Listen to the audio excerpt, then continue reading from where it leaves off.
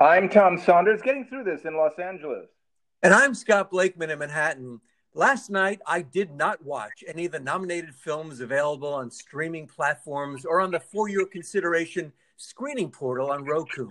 Nor did I watch the new documentary about Mia and Woody on HBO Plus, or continue watching the excellent French series Call My Agent.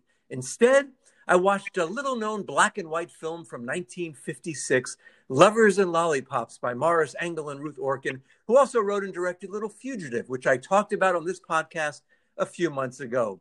Bosley Crowther of the New York Times called it a surface scanner and more of a documentary, since it was short on story and dialogue and long on thrilling time capsule shots of notable New York City locations such as the Statue of Liberty, Central Park, the Museum of Modern Art, exactly as it was in 1956.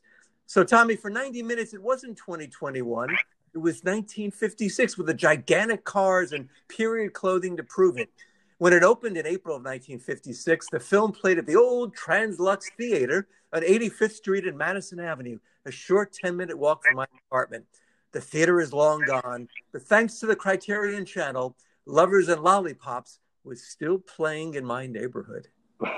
First, Scotty, I commend you for informing us with vivid specificity. Let me say that again. With vivid specificity. With vivid specificity. It still doesn't sound right. Of the three things you did not watch. You told us of the things that you didn't watch, more than three, actually. You might have listed everything you didn't watch, and it would have taken several minutes, and that's several with an S. But you didn't. You showed the good taste to curate your list down to a handful, and what a handful. A Sophisticate's Night on the Town, although the Woody Mia Netflix series is hard to unsee. But when all is said and done, you saw and heard with your own eyes and ears exactly what very few sophisticated New Yorkers saw in 1956. And in so doing, you experienced actual time travel in the comfort of your home. Yes, Tommy, and I even traveled back to the actual review in print of Lovers and Lollipops as it appeared in the New York Times on April 19th, 1956 in the Times Machine archive. Bosley Crowther called it a picture film, which does sound a bit redundant because I would think all films are picture films. But the primary purpose of this genre, and it was one of the first independent films, if not the first, was to make the story secondary to the wonders of the city displayed in breathtaking fashion on the screen, and reminded me, Tommy, of a more sophisticated version of that 1910 film loop that you and I saw. It was of pedestrians in the Flatiron District, and we marveled at that when we saw at the Museum of Modern Art. The lead actress, Laurie March, I fell in love with her. She played the widow with a 7-year-old daughter. See, in 1956, killing off a spouse was preferable to divorcing him. Ms. March, who was 32 at the time of filming, later was the longtime star of the soap opera The Secret Storm. I wish I was the one with her instead of Gerald O'Loughlin, as she visited all of those iconic New York landmarks that thankfully remain today exactly as they were then. Right. Lovers and Lollipops is a real treasure. It's an early low-budget indie movie filmed on location in New York at a time when normal B-movies featured sizzling low-budget dialogue, cars crashing, people being shot, and everything filmed on a Hollywood soundstage. Even the word soundstage reveals a Hollywood that remains to this day comically traditional and thus blithely unaware of the obsolescence of words it invented decades earlier. Sound stages, Scotty, are where films are made right now, this very minute, even as we speak. That's the term that the professionals use. But movies have been talkies since 1927. So that's 93 years after there were any sound stages. Yet the term sound stage, after there were any silent stages, I should say. And yet the term of soundstage lives like a zombie word emanating from the mouths of even recent film school graduates eager to sound professional. Lollipops and Lovers, Scotty, is an idiosyncratic film, to say the least. Using natural light, candid shots of random people, and sound added in post, the film has much in common with Italian neo-realism cinema of the 1950s, but with a delightedly less grim story. Why, Tommy, your review of the film is even more scholarly and insightful than Mr. Bosley Crowther, who was at the time the preeminent film critic of his day. Scrolling to the actual New York Times art section from April 19th, 1956, why, it reveals a treasure trove of film, theater, and nightclub ads. And by the way, are there any other kinds of troves than treasure troves? Oh, why, I saw an ad, Tommy, Mae West at the Latin Quarter, Alfred Lunt and Lynn Fontanne. No, not the theater named after him, but Lunt and Fontanne on Broadway in The Great Sebastians. George Gobel, David Niven, and Mitzi Gaynor in the film romp The Birds and the Bees. And go on Sunday because George Gobel will be live on stage Sunday only at the Paramount, the home of the world's largest theater screen. And then a smaller film, Annika, Legend of a Wanton, at the 72nd Street Playhouse east of 2nd Avenue. It's called an erotic drama that is unbearably intimate, which makes you wonder how intimate is unbearably intimate and why. Scotty, I Googled Annika, Legend of a Wanton, and Wikipedia came up with The Legend of Annika, a 1954 Serbian movie released with subtitles in America in 1956 and starring Milena Dapčević. It's a dark tale, Scotty, about how Mihailo, the son of the village gunsmith, is seduced by the wife of an elderly tavern keeper. Her half-wit brother resents her love for Milaiho, and when he sees that they might get together, he kills his sister. Yikes. It's also possible, Scotty, that some people listening to this podcast don't know who George Gobel was. I vaguely recall that he was a comic personality, mostly famous for being unexciting.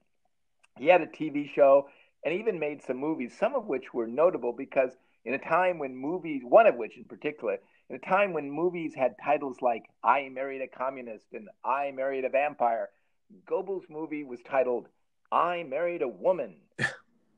There's a YouTube video that promised to reveal the sad ending of George Gobel, which I assume is about how he wound up as a frequent guest on Hollywood Squares. By the way, I want to shout out to everyone who didn't bust me earlier when on today's podcast I said Lollipop and Lovers is an idiosyncratic film, to say the least. Scotty, if I were really to say the least, I would have just said Lollipops and Lovers is. Period. That would have been the least. I hope to learn from this mistake, Scotty, and better control my use of cliches in the future. Well, Tommy, I see something there actually, because, you say that to say the least, Lollipops and Lovers, but I thought you were going with, because the name of the film is Lovers and Lollipops. Oh. So actually you didn't say the least. You said an actual different saying of it. So you actually said an additional title. So I think you came out ahead is my point.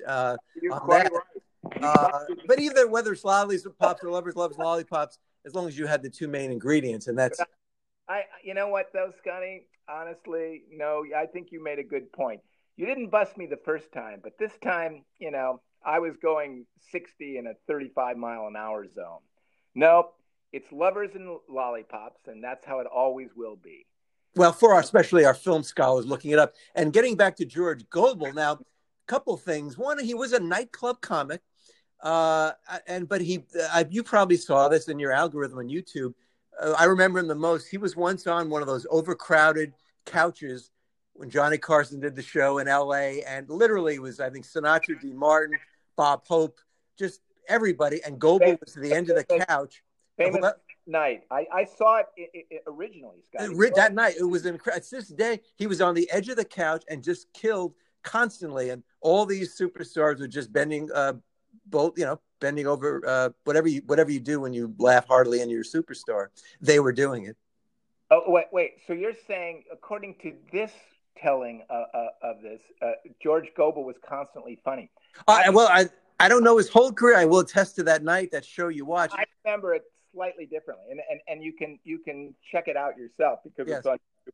But so yes, it was absolutely unforgettable, and I think I saw it at the time it was original, and I've seen it since then as well. Though actually is that these guys come on, it was a Rat Pack virtually, and Bob Hope, who was not Rat, but he was a big star, and and uh, and you're right. George Gobel was on the couch, and you're right. It was an overstuffed couch Oh, he was next on the to couch. Ed. He was, yeah. And so Sinatra and Dean Martin come in. They're doing their thing and saying their things, and Dean Martin's saying his how many where is everybody in my room? You know, their usual shot, and really all Goebel said was just one thing only. He's once they showed up, he had talked before, but Yeah. once they showed up, he only said one thing, and that was, "Did you ever feel like?" In a world of brown shoes, you're a pair of blue socks, something like that. Right, right. Yeah, that Brown was to shoes and point brown out. socks. I may be getting the colors wrong, but that was his thing, and it got a huge laugh. And he really pointed like nobody else. He pointed out that you know what, not everybody is in the Rat Pack. Not everybody is Dean Martin and Frank Sinatra, and George Gobel And was all up. especially that night. And that would be a lesson to budding. If any of you want a career in being on reruns of the Tonight Show where the Rat Pack is on with Bob Hope, this is a good lesson. Just acknowledge the situation and come up with that Yeah. funny line, which to this day I remember. As you write, I felt he killed the whole performance, but actually was that one line was so, just one line, yeah, and that was so good and apropos. It was stuff, and it was the biggest. It was, I think, the biggest laugh of the evening. But there was a lot of laughs coming from, you know, Bob Hope. Really was, if anything, Bob Hope was the one who was outclassed. He was kind of, you know, he was kind of the old Bob Hope, you know, kind of, you know, didn't really have a lot of. Well, that's you know, not his strong suit. Hope, you know, strong his strong suit was having the writers and those, you know, index yeah. cards, and he wasn't as quick on his feet. Dean, however many times he said it, always had the feeling that it was just totally off the top of his head because he didn't like rehearsal. And part of it too was that he would resort to oldie jokes like "How did everybody get into my room?" Yeah, and being drunk and all that. Yeah. But it was a great night. And George Gobel, yes, I would have seen him. I would have gone to the Paramount, which still exists, but it's the Hard Rock Cafe, I believe, now on Broadway. The one in down Broadway and 43rd, but the world's largest. But Tommy, looking at, as I know we did, I have it in front of me now, the art section from April 1956. It is chock full of ads. And I don't know, there was so many movies and so much going on. And I think that many of them only played at one theater. Now we have, you know, once things get back to normal, you'll have a big ad for the new Marvel film that's at about 100 theaters.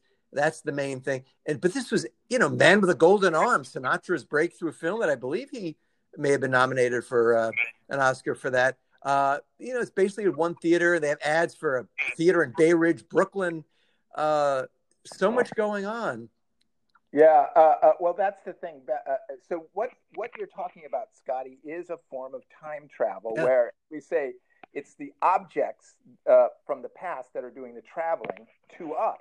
And this newspaper, which is viewable by way of this thing you call that's called Times Machine. Yeah, only to subscribers, I believe, but it's a great perk to have it. Well, right. Not just any. This is important to make the point. Not just anybody can simply just walk in off the street and have access to Times Machine. And by the way, you wouldn't even have to walk in off the street in any case. You never have to leave your home. You never have to leave your home. But let's just make this point that it is only available to subscribers, and that anybody who you know, not any Joe Dokes. And you don't need a COVID test to do it, because these days everything requires. That's the other thing. You do need to be a subscriber. You don't need to have a COVID test. Or be double vaccinated as we are. But it really is. You know, we've talked about this many times, and you know, there's an exhibit now in the Grolier Club here in New York about magazines, and this person who put it together said magazines are the best way to learn history. As we've said prior to that you know, the historians, the John Meachams might quarrel. They'll say, no. The newspapers, magazines only give you part of the story. You need a historian to put it in context. And we say, well, I don't know, looking at the actual New York Times from April 19th, 1956, or Life magazine from 1941, what better way to learn history and the present? Well, what you've done, Scotty, is you've bypassed the John Meachams and gone directly to the source of history. The Meachams don't like that. They don't say it. They won't try to stop you. I'm sure John Meacham didn't barge through the door and try to wrestle the laptop computer out of your hand. Yeah. Is that right? He didn't. No. And he gets credit for that. Oh, yeah. Oh, yeah. Because in a sense, you're obviating his very sense of self-worth. And I don't know if obviating is the right word, but it sounds so much like it should be the right word. It's the right word for something. Yeah, so definitely. So you're saying it, and people just work it in. Some way, it's a useful word, but I really do think that that what you've done it has made I'm sure it would. Here's the thing: if you find yourself in a conversation with John Meacham, and it could happen, that you are because now we're taking off. Eventually the mask will come off. We're going to have cocktail parties again, and you'll be invited to some of them. Yeah. Especially because of this podcast. And he'll be listening, and he'll say, "Oh, you make references to me." We always joke about John Meacham that he's got that lofty perch where he's never challenged. There's no debating John Meacham. He's just in his one-on-one. Whenever he's on a news show, on a cable news show, and he's on the panel, he's revered everything he said. And John Meacham, you are thank you so much for your insights. It's never I need to push back on that. I mean, where did you even come off saying something like that? No, there's no one there. No, they praise him, and what we're saying though is I have history in front of me, Tommy, and I'm not only, but it's living history because I showed you an ad from the Sherry Frontenac, the fabulous Sherry Frontenac on the ocean in 63rd Street in Miami Beach, 1956. Tommy, sounds great, but you're probably saying, well, even then, that must have been a pretty penny. How would I ever afford? How would you ever afford? And no, if you could just describe some of the features. Well, I will. And the headline says, okay. Yeah. Well, it says you'd expect to pay more. A real luxury experience. Right? Well, right. Well, and the headline says you'd expect to pay more, but you don't. It's got dancing night, like cocktail parties with drinks on the house. Aqua Hotel, is it actually in New York? This is all in the hotel, and it's completely air conditioned. But how do they have? And there's okay. And it's completely air conditioned. So it's got everything, and it says $7 per person, including gourmet meals. So, to me, I'm living it right now, and they have a New York phone number. In those days, they had a New York office because it'd be too expensive to call Miami. Oh, okay. So this was actually a Miami hotel. Miami hotel. This is all Miami hotel. This is a paid. Okay, so that's what we have to know because I saw that picture of the ad. Of course, we always review everything we do, and I saw a woman playing golf, and I thought that can't be in a New York hotel. Now, I will say that the shocking what you get at this Miami hotel with a New York office because you can't just call them up directly. You have to go to the New York office to make a reservation for a Miami hotel in 1956. I think the $7 price tag alone is, we talk about the time machine that we've planned, and it has not been completed, although it's so almost completed because we know exactly what it's going to look like. We know how much luggage space there's going to be, and once we get that little thing that allows us to actually, whatever the little mechanism that moves us back and forth in time. Yeah, that's the only thing that you're waiting on. Stay there. We need to also return. That's that's the rub. Well, there's the fact that we could go back there, back to 1956, and go to this. What is it called? The fabulous Sherry Frontenac on the ocean at 63rd Street in Miami Beach. Yeah, and the fun and frolic and I saw the drawing of a leggy bathing suit wearing gamin sitting by poolside. Yeah, and a guy with a paddle and a golfing. Actually, there's many depictions of women. Actually, it's women golfing, one woman raising her hands for no particular reason. We don't even know what she's doing. She's raising her hands with just joy. Exulting, all illustrations. And I love the headline of the page. It says, vacation suggestions. I just love how they word that. And it's a whole page of ads for Miami Beach hotels. It's like the Fontainebleau and others. Scotty, in those days, that was a grabber headline. You'd be leafing through the paper and then you see vacation suggestions. Whoa, let me check that out. Now, you couldn't grab people's attention by saying vacation suggestion. No, you Is that what it was? notice it. Yeah. And this is actually at an interesting time. That was the precursor. Well, this was the beginning of the end of the Catskill Mountains, because I think you had all of these people with air travel that began to fly to Florida. Right. And even though there is an ad for, right. Grossinger's the Nebula here, but it's absolutely true. Yeah. Scotty, but I wanted to finish my point about going back in time. I honestly think because of the cost of a time machine, if you go back and stay at this place, the Sherry Frontenac. Frontenac. I have trouble remembering that name. Frontenac. It's a weird name for a hotel. But the Sherry Frontenac for $7, we would make money. I don't care how much our time machine costs. If we just keep going back there and vacation the Sherry Frontenac for $7 a night, including meals, we will make money. That would be earning a living from that for what we're not spending.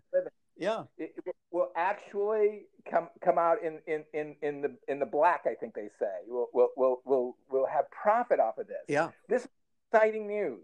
So what we have to do is be sure we go back once we get obviously we have to get the time machine finished. But once we do, Scotty, it's back to 1956 Miami. Yeah, and we're living the life, we're having fun, but we're saving money. We're making money by spending only $7 a night. And Tommy, we could also go.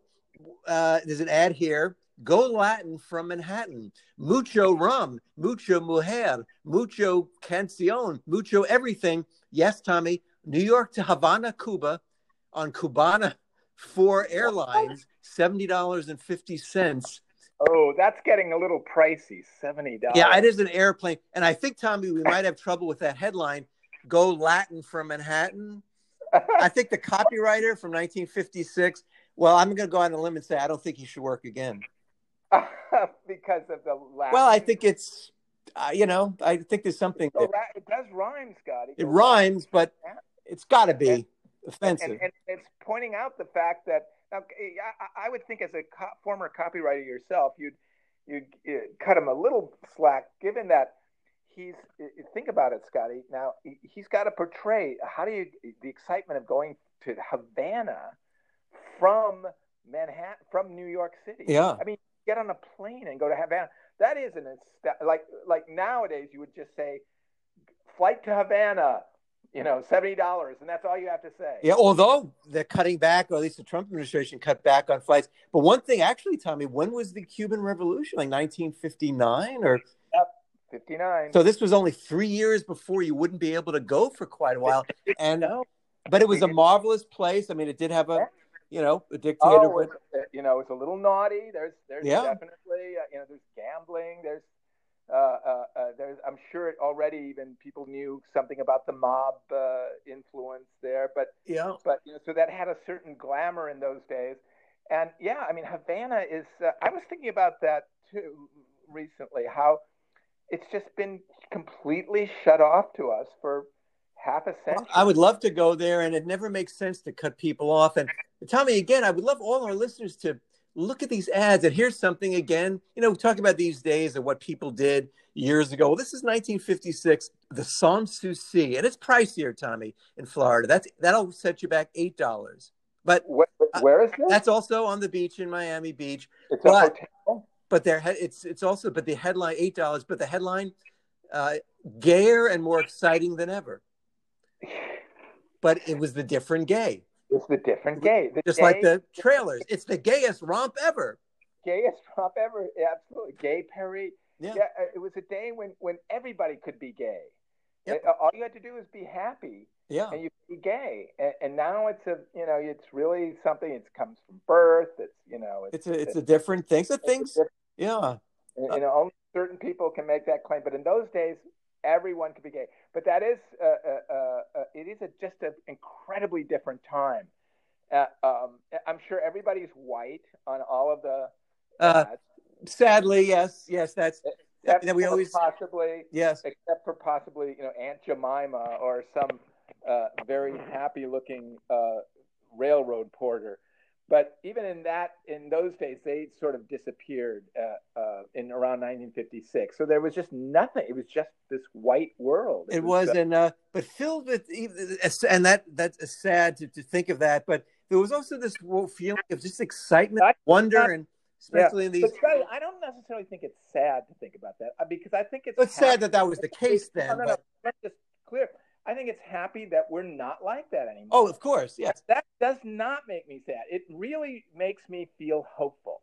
It makes me look. You look back on that and you say, "Look, things are getting better." Oh yeah. And that is one of the best. And I'm being very, deep. This is very heartfelt. One of the most important lessons we can get from studying history is to see what the overall trend is, and to realize that the overall trend is overall positive. Yes, and you'd see in everything in politics, and it was fascinating what was on the front page, but it's always old white men. Now that people accuse of that now, but then it really was, and now it is quite different. No, absolutely. It was just it truly. They all looked old, even if they weren't old. Yes. College guys in movies always looked like they were 40-year-olds. Oh yeah, that was the key in those days. All the basketball players were white. All the football players were white. Yeah. I mean, that is an interesting aspect and significant when you do time travel. You're going back to a time. The evolution of morality is reversing itself, and in all kinds of ways, and it really is useful to sort of see, well, where are we going?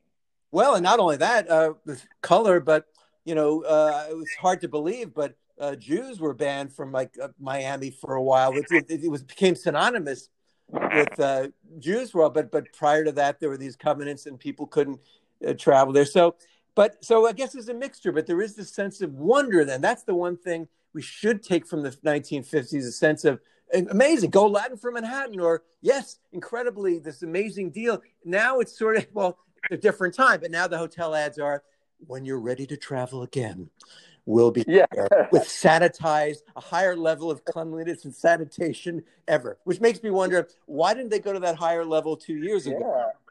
If they could have, that's a little too clean. That's going to cost us a little more money. We don't need to be that clean. That's right. Yeah, people don't really, they don't need it, to be it's not a hospital. Come on. Yeah. Now it is a hospital. So now you can actually probably have a baby on an airplane, and and it's even more. No. I mean, it is true that travel, and I'm thinking about travel too, Scotty. Yeah. Believe me, and I'm trying to decide: do I want to fly out to New York when I fly out, or do I want to drive out? Yeah. And it's a pretty. Are we ready to drive? Is the place opened up? I mean, are enough places open? I have heard, Scotty, and I think our podcast audience should know this, that what you say, I've heard it confirmed, that New York is very much more open now. Oh yeah, no, it's very lively, especially in the neighborhoods where people live, and I'm considering flying, and I think I'm going to wait till May. I don't know why, but I just feel like I want to wait for, what's her name, Rochelle Walensky, the new head of the CDC. Maybe I could call her, because I just love her too, just like I love Jen Psaki, just to see, hey, Rochelle, listen, thinking of flying LA or to see my sister in Florida. You think May would be okay? And she may not. Yeah. They may just say she's doing a briefing on. No, Scotty, you are a taxpayer. Yeah. You can stay on the phone until you get. She might be doing her briefing, but I could wait. Yeah. You can wait. You can wait, and just because you're right. I mean, maybe that's the way to go. Let's find out. Let's call these people. You should be able to call them up and say, okay, can I travel? Can I travel with one mask, or do I have to wear two masks? Or I have been. Well, this is a great breakthrough point you're making. Answer those questions. But I mean, once you get the okay from her. Well, I think I just want to reiterate what you said, that I never even considered, in this day and age of emails and Zoom and TikTok and whatever else it is, why not? She probably was just sitting by the phone and answering. No one else was calling her. I could just literally go, Yeah. can I speak to, yes, the director of the CDC, please? Who's calling? Scott Blakeman. Hold on a moment. She hasn't had a phone call probably in 3 weeks. Well, that's the thing. Everybody assumes that that they're calling her and they're pestering her, so they don't want to be a pest, so they'll Yeah. leave the phone. But you're right, Scotty. She probably hasn't heard from anybody. Same thing with Jen Psaki, who everybody probably assumes she's under the gun, and she is lately. You might want to give her a call, just kind of hey, chin up. You're doing great, something like Yeah. I'm that. so happy to see you every time and just Yeah. keep doing what you're doing. Keep doing what Because you're doing. Yeah, really, that's maybe if you could call up and just say keep good. You know, and that could be a difficult call to get through, but you've got to get through and just no matter what it takes, and even if you have to show up in person, just send her yeah, the message. Keep doing what you're doing, exactly. and Because I've and got if you email. collapse afterwards, that so much more for the drama. Like you've gotten to her and you've gotten to just say Jen, what keep doing what you're doing. And then she goes, and then pause. Thank you. Thank you very much. And then, yeah, no, and I think that's the thing. And then start kind of chokes up, and she said, because she was, and then she tells you, you know what? I was thinking I was going to stop doing what I'm doing, but you made me think maybe I should keep doing what I'm doing. Yeah, I don't know, Well, I Scotty. think this is it's very important what you just said because sure, maybe people might call like the new Secretary of Health Education, Health Human Services, Becerra, your former Attorney General in California. I'm sure people call. Yeah, can I talk to you? We're a lobbyist for this. Yeah, those people Right. call. But who calls and say, who's calling? Scott Blakeman. Yeah, I just want to tell him I'm really happy he was confirmed. It should have been by more, and I'm really confident he's going to do a great job. Let me put the call through. And I just say, I really think you're great. I'm so glad you're in the position, and really good luck to you. I just wanted to say that. Who are we talking to? I forgot his first name, but I think it's the former Attorney General of California, who's now Health and Right. Human Services. Oh Becerra, yeah, I yeah. believe. So how about he's definitely and like also could you add when you do talk to him, and definitely you should make this call because clearly what Yeah. you have to say is important and needs to be said to this guy directly. But could you just say thanks for replacing that awful Alex Azar? Oh yeah, yeah. Like And that. Just throw in that, thanks for you. Maybe you don't have to say that awful Alex Azar. Just say it in your tone of voice. And by the way, thanks for replacing Alex and Azar. I know you can't respond, but Right. he'll smile and later on we'll meet up and he'll ask to see you too. We'll meet up He will. couple of years, and He'll then ask. he'll say, "I love that. I couldn't say it then because these days with the recordings." But yeah, so I think the message to leave our listeners with is call people up in positions of high positions of power. They don't get a lot of calls. No. You And assume they're always carrying those two rotary phones, one in each ear. No. no, they don't. They don't. Yeah, everybody assumes, and when you assume, you make an ass out of you and me. And and by the way, that's not really true. Just so you know, I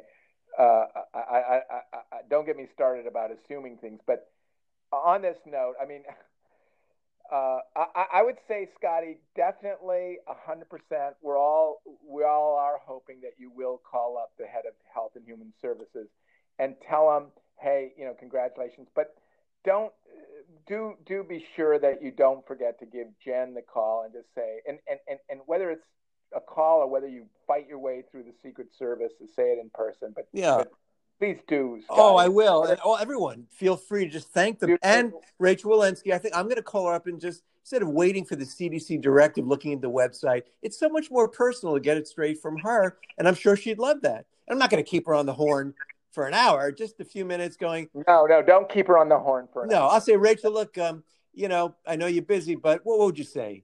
May, you think that'd be pretty good? And she go, Yeah. Scott, when I say to that, have fun in May. Go ahead.